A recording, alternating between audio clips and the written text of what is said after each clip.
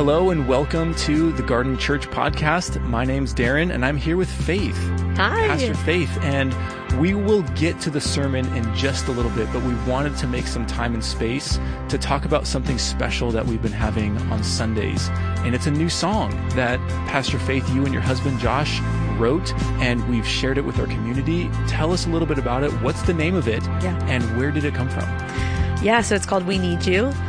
And I'm going to root this in 1 Corinthians 2 when Paul says, "My message and my preaching were not with wise and persuasive words, but with a demonstration of the Spirit's power, so that your faith might not rest on human wisdom, but on God's power." The first thing that was written for this song was the beginning of that bridge section that says, "We don't need better plans. We don't need clever thoughts. We need your Spirit, oh God." We don't want the wisdom of man. We want a display of God's power, which is really what the world needs. They don't need to see a show, or even in the area of worship, they don't need to hear good music. They need to see a display of the power of God. So it came from that heart cry. And then the beginning of the song kind of sets up this space where we invite Holy Spirit. We open our hearts. We clear out all the distractions, the things that get in the way, and then just simply cry out for more of Him. And it's this longing to be a space where the Spirit would rest as a community. Yeah, I love that. That's such the heart and core value of Garden Church. Exactly. Knowing that the Spirit is present, like He's welcome to the party and we get to celebrate. And I so appreciate the beauty and creativity that you've been cultivating, not only with worship, but just something that we can invite the rest of our community into. And it's so cool when in the recording of this song, it's the first time that we shared it, and it's like people have been singing it for weeks. Yeah. And it was just such a cool thing to experience. And so we're so happy for those of you that have experienced that with us on a Sunday morning, and we want to see just more original songs being birthed from this place that you're talking about, just being saturated in the Holy Spirit. So we are welcoming you to stick around after the sermon, where you can hear a live recording of the song We Need You, and I hope it blesses your heart.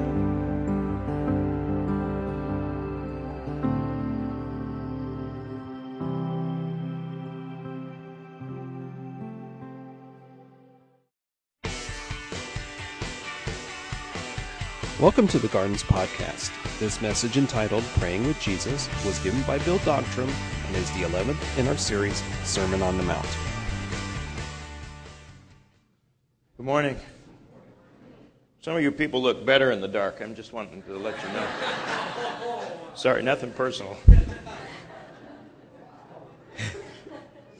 I have a face built for the dark too, so it's all right. We are wanting in this year, as you know, and especially for those of you who are joining us for the first time this morning, to kind of set a culture for what the garden is going to be. And we chose way back at the beginning, those of you who are involved in the Long Beach Project, and then praying through what next steps might look like. We decided we wanted to be more about the kingdom than we did about the church. It's not that those things are not the same, it's that sometimes they're not the same.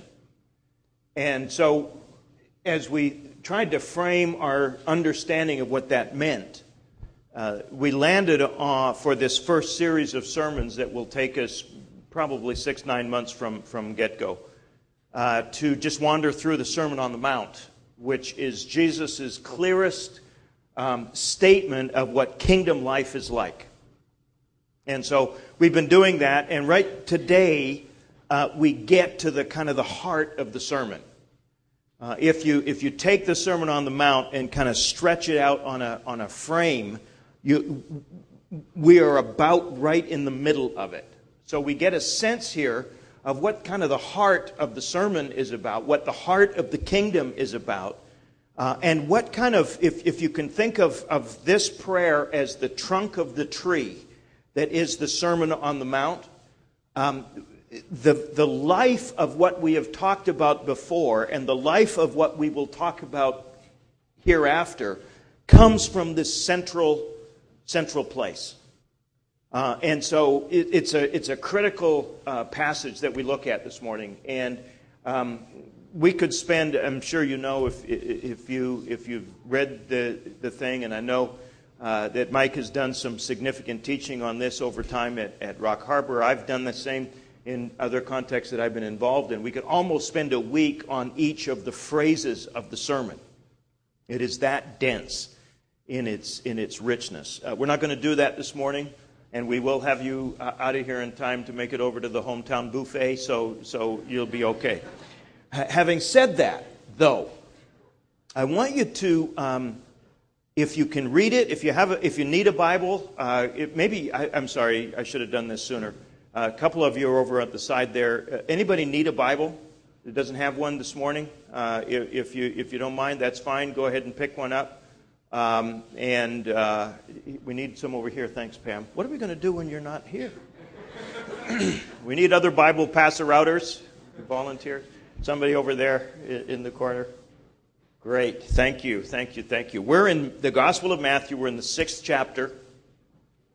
And we're going to take a few minutes to do this. Darren had the chance to kind of set the frame for what sets this prayer apart from other kinds of praying that the people who hear the sermon were used to and that we are used to.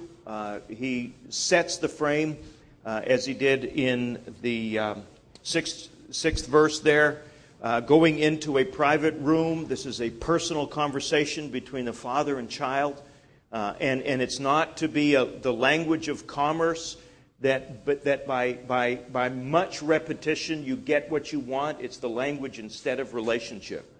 So it begins that way. If you have your Bibles, you can pray it with me. If perhaps some of you, maybe even coming from a Catholic or more liturgical background, you have memorized it.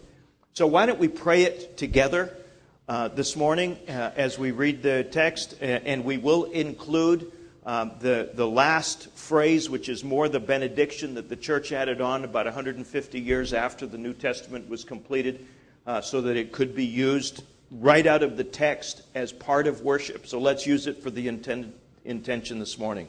Pray this way, Jesus says. Our Father, who art in the heavens, hallowed be thy name. Thy kingdom come. Thy will be done on earth as it is in the heavens. Give us today our daily bread, and forgive us our debts as we forgive our debtors. Do not lead us into temptation, but deliver us from evil. For thine is the kingdom and the power and the glory forever. Amen. For, Jesus says, if you forgive men their transgressions against you, your heavenly Father will forgive you. We want to make sure that we don't miss those two verses at the end of this paragraph that we'll spend some time on this morning. So this prayer begins with a reflection on the fatherhood of God. And while I want to talk about that a little bit, I want to kind of take you back to the tail end of last week's service, where Stephen kind of walked you through a reflection on this idea in the Christian practice of meditation. Now, I recognize that for some of you from various traditions, the word meditation might possibly be a terrifying word, because it's attached in other religions. Christians are not the only ones who make use of the practice of meditation. Buddhism uses it, Hinduism uses it under the guise of transcendental meditation and various other things. So it's not that the problem is not the meditation. The problem is, what do we meditate on? The goal of transcendental meditation is meditation essentially on nothing, to allow the forces of the universe to make you one with them so that you disappear into the universe as the goal of meditation. Christian meditation, by the way, not just Christian, but Hebrew meditation. A concept is about 4,000 years old. We see prayers of meditation in the Psalms as well. David uses this language, and the root of the idea of meditation is to bring up something you have memorized. Thy word have I hid in my heart. Why? So that I don't sin against you. I bring that word up from my heart, and I let it roll around in my mind so that it begins to percolate. How many of you know there's a difference between knowing something at the head and knowing something at the heart and knowing something at the feet? Right? That governs how I walk, that governs what I do with my hands. Right? Meditation is what takes what's in the heart, brings it back into the head so that it begins to work itself out through the hands and the feet. If all we have is memorized Scripture, it won't change the beat of our heart. But if all we have is Scripture that we have hidden in our heart, it won't change the pace of our step. But if we can combine those two things through the Christian and ancient art of meditation, taking those thoughts, taking those ideas, taking those concepts, and sitting deeply with them so that the DNA of our thinking is affected, soon our hands and our feet will walk and act in different ways. You see? So unlike meditation that has as its goal the disappearance of the self into the universe, Christian meditation, Jewish meditation, has as its goal it becoming present to the God who is always present to you. Becoming aware that you live in a graced universe. Becoming aware that there is no place that you are that He isn't with you. And so we enter into that through that discipline. Does that make sense? And so as we come to this text, I need you to kind of pull back from some of the places you were last week, if you can do that. And notice that the first phrase in this prayer, the first kind of beat of this drum is Our Father. Our Father. Please notice then that the first thing we learn from this prayer, notice also this is not just a prayer to pray, it is a model for praying.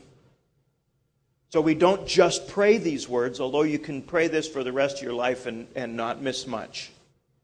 Right? We don't just pray, however, these words. We let this prayer instruct us in how we can pray other than these words. So the first thing that we learn from this prayer is that it's communal. You'll notice it doesn't say, my Father. It says, our Father. So while we pray it independently and can, in the isolation of our own private places of prayer, or while you're driving on the freeway, or wherever it is that you pray, you can pray this by yourself. But as soon as you begin this prayer, you instantly join yourself into a universe of other men and women, past and present, who have been saying these words, and you join your voice with a great choir that is already singing the majesty, glory, and connection with God the Father, even though you are not physically present with them. In that first word, you become spiritually present with the saints of all the ages. It is an amazing prayer that right from the very beginning says you're not alone. You're not ever alone. In fact, that guy on the freeway right beside you, he might be praying the same prayer. And you have become, in this expression, aware of him as your brother, her as your sister. Do you see where we start with this? Right? And then the next thing is Father, which of course builds off what Darren was talking about and Steve was leading us into last week. Namely, that our primary connection with God in this prayer is not of God high lifted up and holy, but God come near to us as Father. I need you to sit with this for just a minute, because this is really critical as we move to the rest of the prayer. If you can remember, those of you who had a childhood that is not a painful or difficult one, because I'm aware that many of us have images of Father that damage for us how to pray this prayer. So I'm aware of that. But I need you to sit with what this word calls for from the Father. If you as a child came into the presence of your dad and said, Daddy, which is the tenor, the tone of this text, what would you hear back? My son, my daughter. right? You'd hear, in other words, the echo of that relationship coming back from the heavenlies, right? At least in the ideal sense. And if you didn't hear that from your own father, if you heard something else that shamed or slammed you, I need you to kind of sit with what you're going to hear when you speak to your heavenly Father this way. Because what you'll hear is, my beloved child, my beloved son, my beloved daughter. You hear the echo in this prayer of what Jesus heard, because this is the second part of a dialogue, right? From the heavens, the voice Jesus heard in chapter 3 was, "This is my beloved Son in whom I am well pleased." And Jesus teaches us 2 chapters later to say, to that voice, my Father, our Father. So the very first thing that we hear in this prayer is our belovedness. The fact that we have place. This is not somebody else's prayer. This is your prayer. You can come, and your heavenly Father will make a place on His knee for you. A place at His right side, under the shelter of His arm for you. Your heavenly Father, having heard you address Him this way in response to His addressing you, my beloved son, my beloved daughter, sets the frame then for the rest of the prayer. Please notice, we're going to talk about forgiveness of sins, but that comes after embrace of belovedness. We're going to talk about daily bread, the needs that we have for daily life, but that comes after belovedness. We're going to talk about the battles that we face against sin and against temptation, and about evil that gets personified in pornography and all kinds of other things that damage and destroy and shred us at the financial level. But all that comes after belovedness. You see, it's really critical. This is the backstory of the rest of the prayer. In fact, for me, I've got enough now. I could just go home. Right? I'm part of a community. I'm never alone. And when I look, I see the pleased expression on the face of a father who embraces me. That's why I love to raise my hand, whether in worship or another thing. It's just a way of saying, Daddy, give me a hug. Embrace me in this moment. Anybody else feel the need of that sometimes? And this prayer just called it right at the center of the Sermon on the Mount, right? Called us to embrace this. Now you need to know, this prayer was very, very similar to what the Jewish synagogue believers would have prayed. It's the Kaddish, if any of you have a Jewish background. It's the prayer that was prayed in the synagogue regularly. Very, very similar to this. This is not original with Jesus. But it is a prayer that He grew up praying. And you'll notice, Jesus is a very Jewish Messiah. We shouldn't be embarrassed or ashamed of that. He doesn't invent things, necessarily. So he puts His spin on things, and He does so in this prayer. Because the Jews would rarely ever pray. They would speak about God as a Heavenly Father, but they would not address God as a Heavenly Father. So Jesus is turning this conversation about God to God, inviting the others of the community to join in. Do you see where we're going now? So then He goes on, He says, hallowed. First of all, He says, I just wanted to say hallowed. I love the way that word sounds. So we'll say it a few more times before we're done. Our Father who art, or who is in, and most of your Bibles will have this in singular form, in heaven. It should have a little note beside it that indicates that it's plural in the original Greek, which means our Father who is in the heavens. It's echoing an understanding of the way the world is structured. That here we have the planet Earth, and then we have the first heaven, which is the space around our ears, the air that we breathe, the atmosphere. That's the first heaven. The second heaven is the sky and the stars, the sun, the moon that we sang about in the song this morning, right? And the third heaven is where God, the Elohim, the counsel of God, the angels dwell. So you've got that cosmology now. The planet, right? Then heaven 1, heaven 2, and heaven 3. Where is our Father present? in the heavens. He is in the space around your ears, every bit as much as He is high and lifted up. He is as close to you and closer than the very breath you breathe.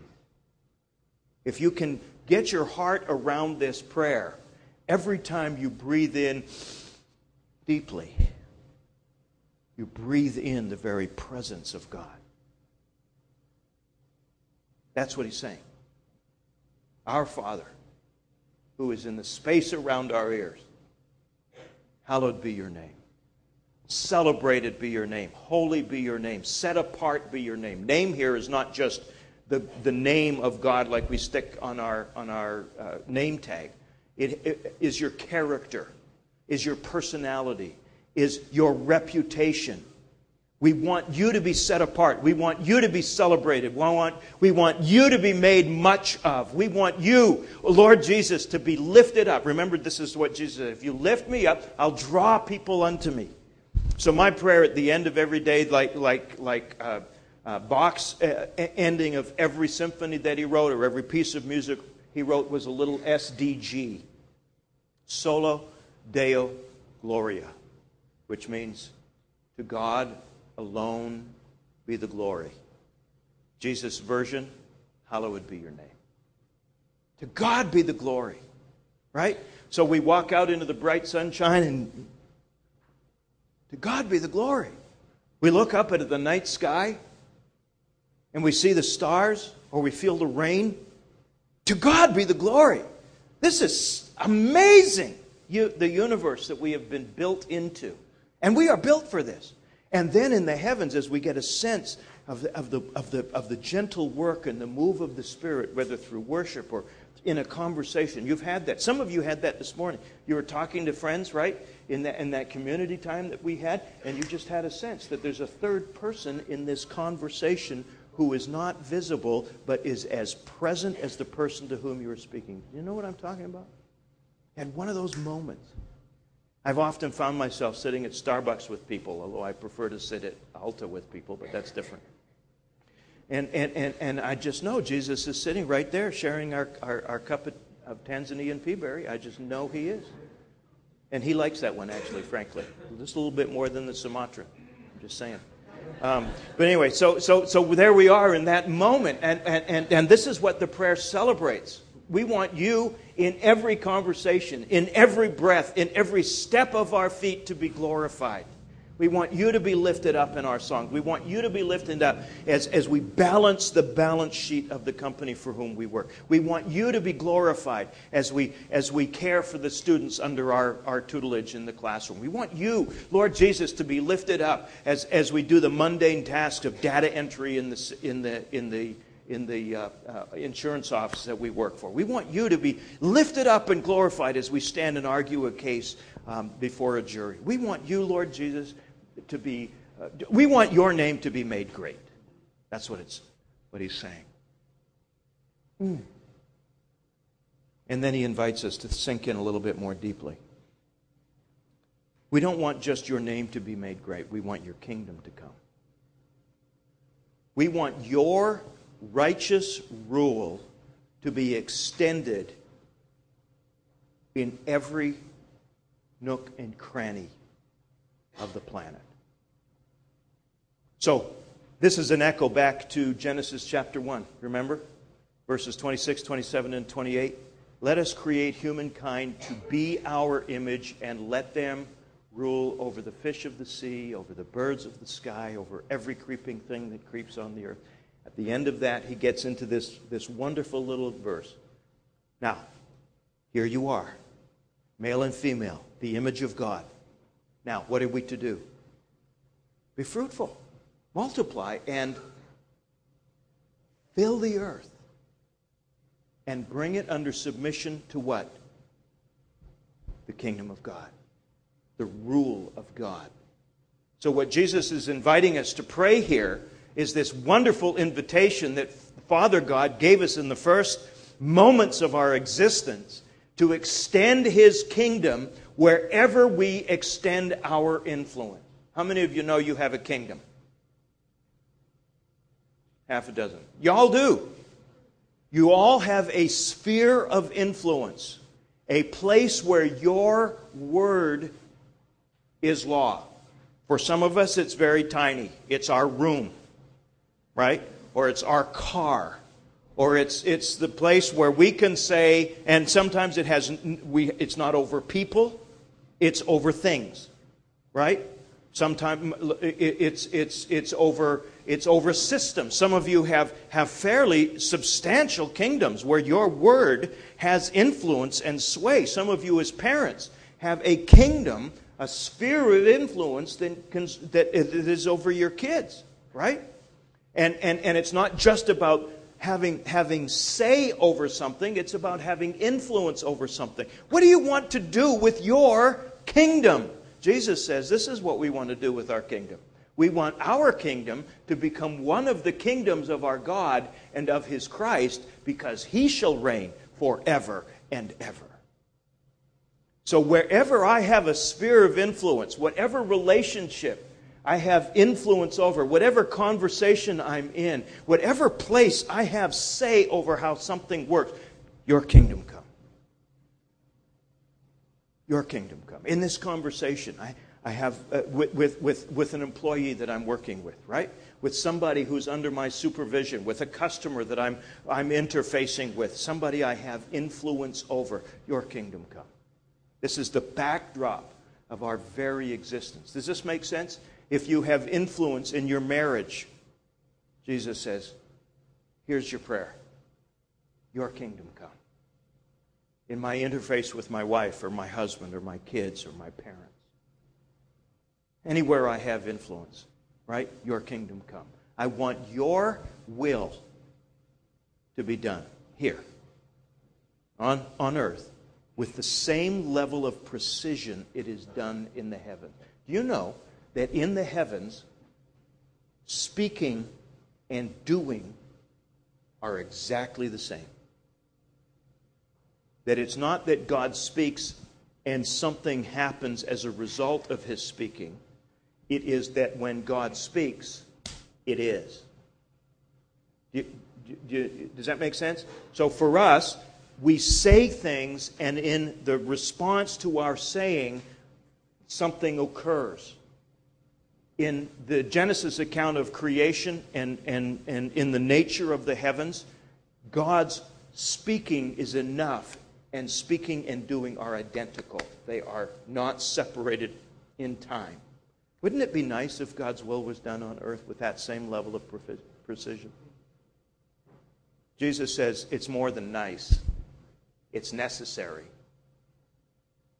Pray it with me. Your kingdom come. Your will be done. Here, in this place. Because you see, Jesus is very aware that God doesn't get everything He wants. You know that, right?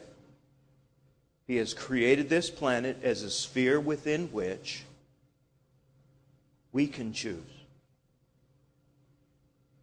whether His will is done. Anybody notice that in your own life? And we're not talking about whether to go to Peru or to Africa or someplace else. Lord, your will be done. I want to do this. Who should I marry? What color socks should I wear? Any of that stuff. That's not about the will of God, necessarily. Could be, but not necessarily. What He's after here is the same thing that we prayed, your kingdom come. We want your influence to work itself out into the details. How many of you know God is in the details? If you doubt that, look at a flower. Right? Look at the wonder that is in a grain of sand. Anything God touches, the closer you get, the better it looks. Anything we make, the closer you get, the more awkward and difficult it looks, right? So we want your stuff to be done here with a high level of precision in our relationships and our conversations and so on and so forth, all right? Then he goes on and he says, now, we recognize that while we are here on earth, we have needs. So give us today what we need for today. Give us today our daily bread. It's a euphemism, right? Bread is a euphemism for what we need to exist, what we need to survive. And the echo is, children of Israel, in the desert, waiting for manna to come at the beginning of every day. That's the image that informs this prayer in the Kaddish and that informs it here. So, Lord, as we get up in the morning, we're going to count on you to give us what we need to eat, what we need to survive, what we need to live today. Give us today what we need for today. Now, please notice with me that again, the plural. Give all of us today what we need for today. But because God's will is not always done well on the planet, there are people who are brothers and sisters for whom this is not true, who do not have what they need for today. So even though I have what I need for today, and often what I need for the next 6 or 8 months, sitting in a fridge or a freezer, I could go probably for 6 to 8 months without praying this prayer. Anybody else like that? If we're just talking about bread, what it needs to sustain us. But I have a brother or a sister on the other side of the world who does not have what I have. And so I pray on his or her behalf. Give us. This prayer is not satisfied by my having what I need until all of us have what we need. And please notice, are you anybody beginning to feel hands and feet beginning to move in response to the prayer you're praying? We did it with Haiti here a couple of weeks ago. We're going to have opportunities throughout the course of the existence of the garden. We're doing it with people in our neighborhoods, whether it's the homeless man or woman or child in the community. This prayer is not just something we pray and then fold our hands and go to Red Lobster. This is a prayer that we pray that changes the very core, the texture of our hearts and how we live out from here. Does that make sense? So he prays, give us today the manna that we need for today. And of course, it's not just about physical need. How many of you know you're facing something tomorrow morning that if Jesus doesn't show up, you're screwed? Anybody like that? Anybody writing exams tomorrow? Yeah. That's what he's saying. Lord, how many of you know what you need for tomorrow? How many of you know that tomorrow is going to bring stuff you don't even know what you need? I love this prayer. He just said, Lord, I don't even know what to pray. Just give me what I need for today. Right? In real time. And make my life so faithful that I have to pray it again tomorrow morning. Isn't it annoying that grace is only sufficient? Anybody need extra grace? You know, it just ticks me off that God just gives us enough. I frankly would like to bank manna. Anybody else like that? Okay, today this is a season of abundance, so I'm going to put a bunch of stuff there so that I don't have to pray this prayer tomorrow. I'm grateful that I'm married to a wife who has prayed this prayer her whole life in effect. And I'm learning so much from Jude about how to walk. She told me this week that I worry too much. And so I said, I do not worry. And I quickly explained the biblical exegesis here of the passage and unpacked it in all of my righteous indignation. And then I realized, if I'm so defensive about this, she's right. I just hate that. Anybody else like that? Boy, that ticks me off. So, here we are. Fortunately, Darren's going to preach that sermon, so I don't have to. But here's the deal.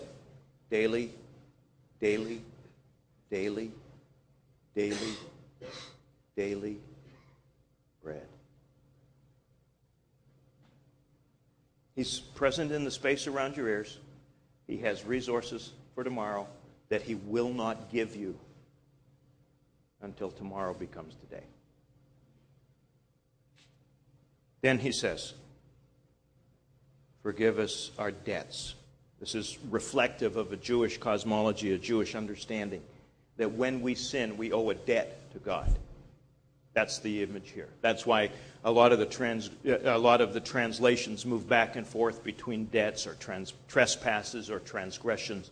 It's an attempt to get a hold on a Greek word that has no clear English translation. So we're just doing the best we can in this.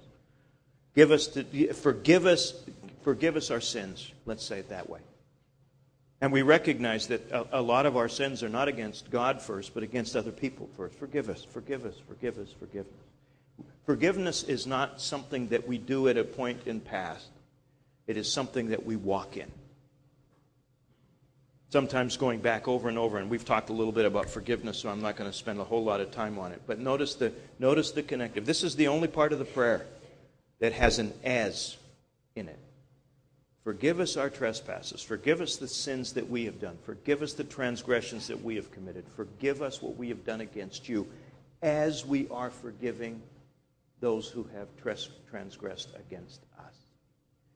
Now, why does Jesus link in this phrase our forgiveness by the Father with our willingness to act in forgiveness to others?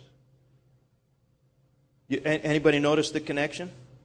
You want to just scrape out, get a magic marker, a Sharpie, and just line out that last phrase?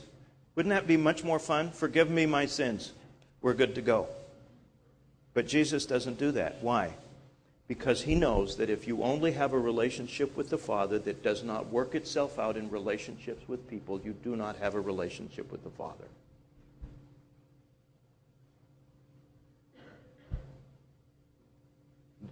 Do you need me to say that again? If you only have a relationship with the Father that does not work itself out in fundamental relationships with other people, at the end of the day, you don't have a relationship with the Father. Here's how his youngest disciple said it. If we say that we love God but hate our brother, we're liars. The truth isn't in us. So Jesus, right here in the very heart. And by the way, did you notice how the 5th chapter builds towards this? We walk in the Sermon on the Mount, right?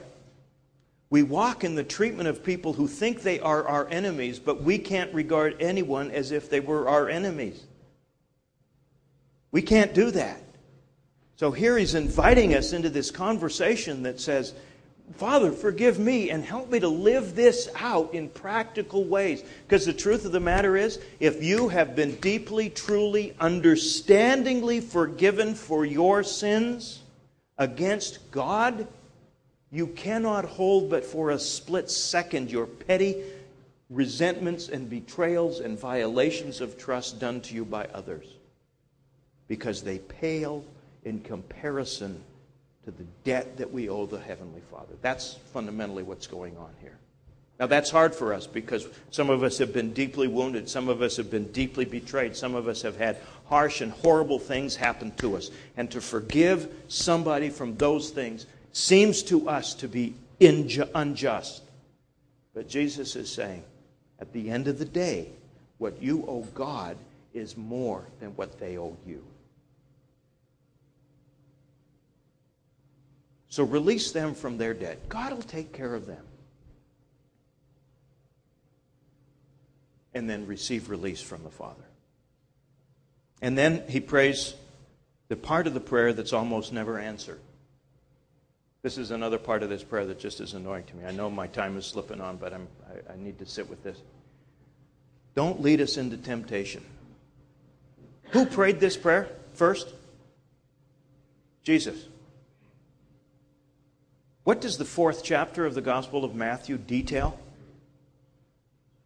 Jesus led by the Spirit into the desert to be tested, tempted.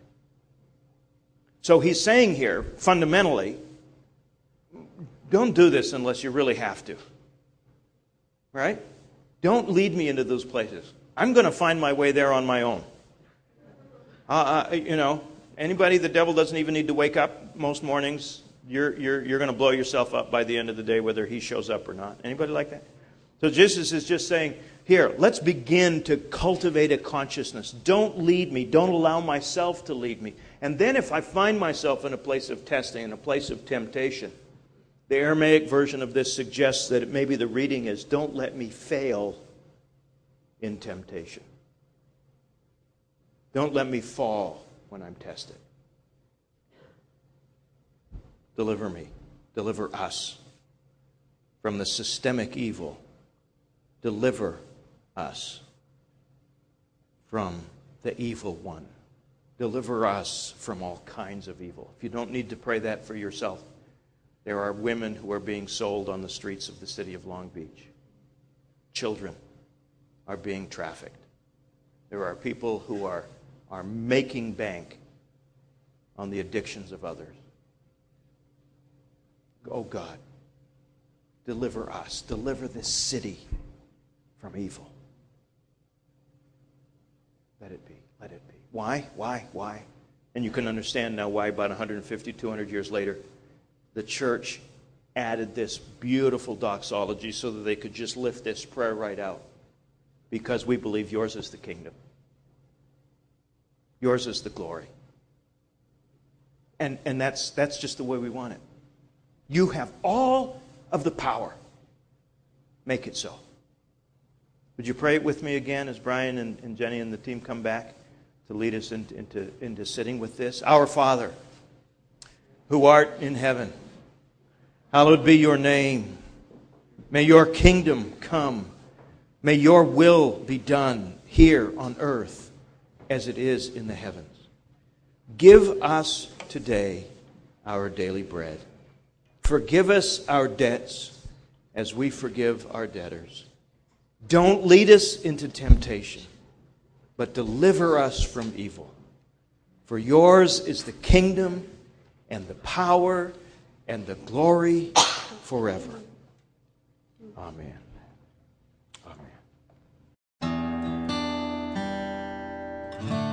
Thanks for listening. If you'd like to hear other messages from the Garden, or would like to find out more about the Garden Church, please visit us on the web at thegardenlp.org.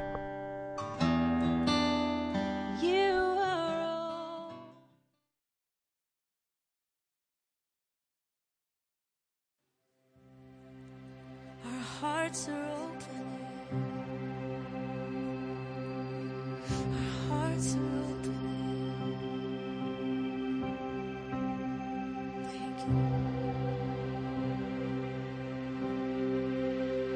You are invited, our hearts are open to you. We make a home for your presence to dwell and to move.